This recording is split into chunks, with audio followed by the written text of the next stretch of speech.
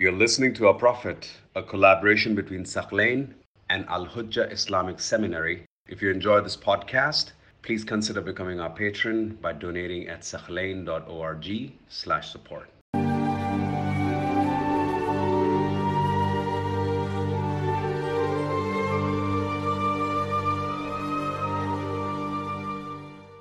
We continue our examination of the biography of the Holy Prophet ﷺ. As we mentioned before, initially, the first stage of revelation was low profile. The Prophet ﷺ had not gone public with the religion of Islam. It was a period in which the early Muslims were being prepared for what was to come. So the first 2-3 years were basically, we shouldn't call it, it was not a private movement or secret movement, but it was very low profile. Then the second stage, as we examined, was the hadith of Dar, in which the Prophet ﷺ gathered his own family members and relatives from Bani Hashim, and he specifically made an invitation to them for them to join him. And then the third stage was what? To go public, fully public, with the mission to preach to everyone, including the elite of Quraysh.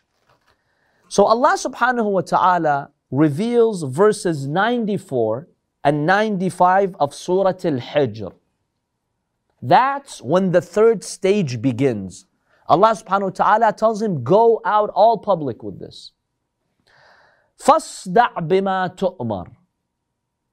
O Messenger, you've been commanded with a message. Go public with it. Announce it. وَأَعْرِضْ عَنِ الْمُشْرِكِينَ. Ignore the pagans. إِنَّا كَفَيْنَاكَ الْمُسْتَهْزِئِينَ. We shall protect you from those who mock you. So this was a very difficult stage, because when you go public, you will face a lot of resistance. You just take your mission to a whole new level. Allah subhanahu wa ta'ala is comforting the Prophet. Don't worry, we'll take care of you. So when the Prophet went public with his mission, we see that Quraysh, the Arabs of Mecca, they intensified their campaign against the Prophet. Before that, they would mock him, attack him, but because he had not fully gone public with it, it was low profile. Maybe they'd say some things here and there, but they really did not have a campaign, solid campaign against him. But when the Prophet ﷺ went public with his mission, then they intensified their campaign. They organized a campaign against the Prophet. That was year 3. So this is around year 3 after revelation, yes. That's when the Prophet ﷺ went public. They would mock him. They would ridicule him. They realized, this is serious. This man is not budging. He is not compromising. He really does have a mission. Initially, they were not sure what is he up to. They were not sure that he really does have a religion and he wants to invite everyone in the world. They were not aware of that. After Allah commands the Prophet to go public, they're like, no, this guy's serious. He's got a new religion and there are no signs that he's going to back out. He's continuing in his mission. He's persistent and he's gaining followers. That disturbed them. So they figured that the best way to deal with the Prophet at that time, ruin his reputation, slander him, brainwash the people, use a very strong propaganda machine to discourage people from joining the Prophet ﷺ. They wanted to sway public opinion against him. And honestly, this had a big effect. It stopped many, many people from joining Islam. Because people already, when there's someone who has something new, you already face resistance. People are already skeptical. People don't like change, right? On top of that, when you ruin the Prophet's reputation, you attack him, you accuse him, that really discouraged a lot of people from joining the religion of Islam. It makes it much less likely for you to see the truth when you see the person who has that mission being slandered. So this really did have an impact, and this disappointed the Prophet ﷺ. He was really sad when all of this happened. So Allah comforts him. Allah says, go public, invite everyone to Islam, even the leaders of Quraysh, the elite of Quraysh, invite them one and one. But don't worry, don't let anything stop you. Even if they mock you, ignore them. وَأَعْرِضْ عَنِ الْمُشْرِكِينَ. This shows the akhlaq of Quran. Those who attack the Prophet would not kill them, go after them. No, he would simply ignore them. In another verse, Allah subhanahu wa ta'ala tells the Prophet, and we know that your chest becomes tight. That's an Arabic expression. Because of what they say. So what should you do? Fight them? Kill them? Unfortunately, we see some Muslims today, they take the path of violence. Right? The Prophet never treated them violently. فَسَبِّحْ بِحَمْدِ رَبِّكَ وَكُنْ مِنَ السَّاجِدِينَ. Worship Allah and prostrate. That's the only recipe, formula, direction that Allah gives to the Prophet when someone hurts you with their speech. Allah doesn't say go imprison them, kill them, destroy them. And Allah subhanahu wa ta'ala promises the Prophet victory. Those who mock you, just ignore them. We have protected you from those who mock you. And no one will be able to stop your mission. So the Prophet sallallahu alaihi wasallam, after God revealed this verse, he went public. How did this happen? We have two hadiths that capture how this happened. So it is reported that he stood in Masjid al-Haram by the Kaaba and he made the public announcement. What did he say? Ya ma'shar Quraysh, O people of Quraysh. Ya ma'shar al-Arab, O Arabs. Ad'ukum ila shahadati an la ilaha illallah. I invite you to bear witness that there is no God but Allah. Wa anni Rasulullah. And I am the messenger of Allah. وَآمُرُكُمْ بِخَلْعِ الْأَنْدَادِ وَالْأَصْنَامِ. I command you to stop worshipping these idols and ascribing partners to God. فَأَجِيبُونِي. Respond to me, accept my invitation. تَمْلِكُونَ بِهَا الْعَرَبِ وَتَدِينُ لَكُمُ الْعَجَمِ. Look, it's not only about the akhirah. If you are scared that I'm going to take the power from you and you will become helpless people, no. If you follow me, you'll be masters. All other Arabs will look up to you. You will have important positions in society. You will become leaders. So there isn't only a religious incentive here. No, there's a worldly incentive. I promise you that I'm not here to seek power. You will be powerful. All other Arabs will look up to you and your power. So, he was just comforting them that I'm not here to take power from anyone. And وَتَكُونُونَ مُلُوكًا فِي الْجَنَّةِ. And you'll be kings in paradise. What more do you want? The best of both worlds. You want the world? Join me. You want the akhirah? Join me. But what happened? See, the Prophet was not leaving any room for excuse. Don't justify and say, oh, this Muhammad came and he wants to take the power from us. That's not the case.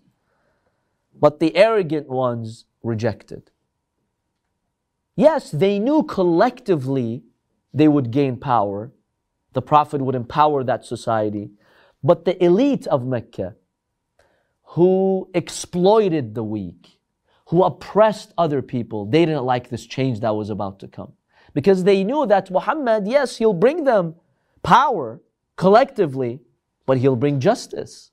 They did not like justice. So they rejected what he had to say. What was their response after the Prophet made this announcement in Masjid al-Haram? What was their response? They said, Junna Muhammad ibn Abdullah. Muhammad, the son of Abdullah, has gone mad. He's become crazy. Now, brothers and sisters, we've heard this repeatedly, that the Prophet was accused of being insane. But honestly, if you just think about it, if you just think about how painful this was for the Prophet. Remember, at this time, he's around 43 years old. He's not a kid. He's an old man. He's an adult. He is the greatest of God's creation.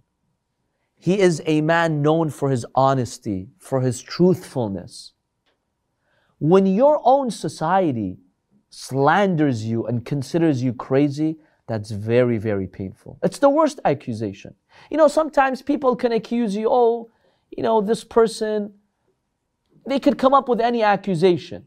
You oppressed us, you're arrogant, you're this and that. It's not as bad. But when people accuse you that you've gone mad, it's very difficult. A person who honors and values his dignity, that is the worst accusation. So this was really, really painful on the heart of your society. When you live in a society that respects you, for 40 years you've been respected, you have such an amazing reputation, then they come and accuse you of being insane. We cannot imagine what happened to the hearts of the Holy Prophet ﷺ. Just imagine. Just imagine you, a lot of us, we're not even leaders in society. We don't have a fraction of the reputation the Prophet had. Imagine if your society tomorrow comes out on social media accusing you of going mad. What will happen to you? Alhamdulillah, his parents weren't alive. You know that? It's good because parents can get they can take something very personal if somebody attacks their child. Absolutely. So it's good his parents weren't alive. But what about him? I know. Alhamdulillah. It's a very difficult test. Just realize the difficulty the Prophet had to go through. So they accused him of this. Another narration states the Prophet ﷺ was standing at the Mount of Safa. You know, you do the sa'i between Safa and Marwa. It's just across from the Kaaba. Then he asked them, O Quraysh, if I were to tell you, this is before he made the public announcement. If I were to tell you that behind this mountain, there is a caravan of horses approaching, would you believe me? They said, yes, we'd believe you because you're the truthful. We never caught you lying in your life. You have an impeccable reputation. There's no reason why we should doubt you. Then he told them, if that is the case, then believe in one God. Stop worshiping the idols. If you don't, a big punishment will await you on the day of judgment. Now, something very painful happened here. They're all silent. Imagine this is a public announcement, new religion, new beliefs, new ideas. Imagine that silence and everyone's waiting. What's the next move? Those big crowds in Masjid al-Haram, are they going to accept his message? Are they going to reject him? Is anyone going to stand up to the Prophet? Who stood up to the Prophet? Abu Lahab, the very uncle of the Prophet. He stood up to the Prophet in front of everyone and he told him, is this why you gathered us? And he slandered the Prophet and everyone left the scene. When your own relative stands up, embarrasses you, disqualifies you, can you just imagine what happened to the Prophet ﷺ? Had it been someone else, okay, you can handle it. But when it's your own uncle, what kind of damage does that to you? You know, imagine if you're trying to make a point to other people and then your own brother interrupts you and embarrasses you. Some of us may have been in similar situations, right? It's very painful. We have to appreciate the pain the Prophet ﷺ went through. Immense pain. You're standing, everyone's anxious to hear this message, and then your own uncle gets up and disqualifies you. Very big test. So he attacks the Prophet, and then he said, Tabban lihadha al-deen. The word tab in Arabic means like when you wish death for someone, destruction. Destruction to this deen. Destruction to your hands, O Muhammad, for saying this. After that, Allah subhanahu wa ta'ala revealed Surah Lahab. Tabbat yada abi lahab. Allah defended the Prophet. You say destruction to Islam and Muhammad? No, destruction to your hands, O Abu Lahab. Tabbat yada abi lahabin wa tab. So Allah subhanahu wa ta'ala rebuked what Abu Lahab did. And Allah promised that He would torture him in hell for his corruption and for him standing in the way of the Holy Prophet sallallahu alaihi wasallam.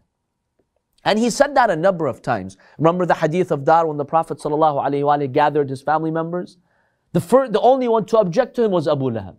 He objected to him. He called this magic. He said, Tabbat yadak.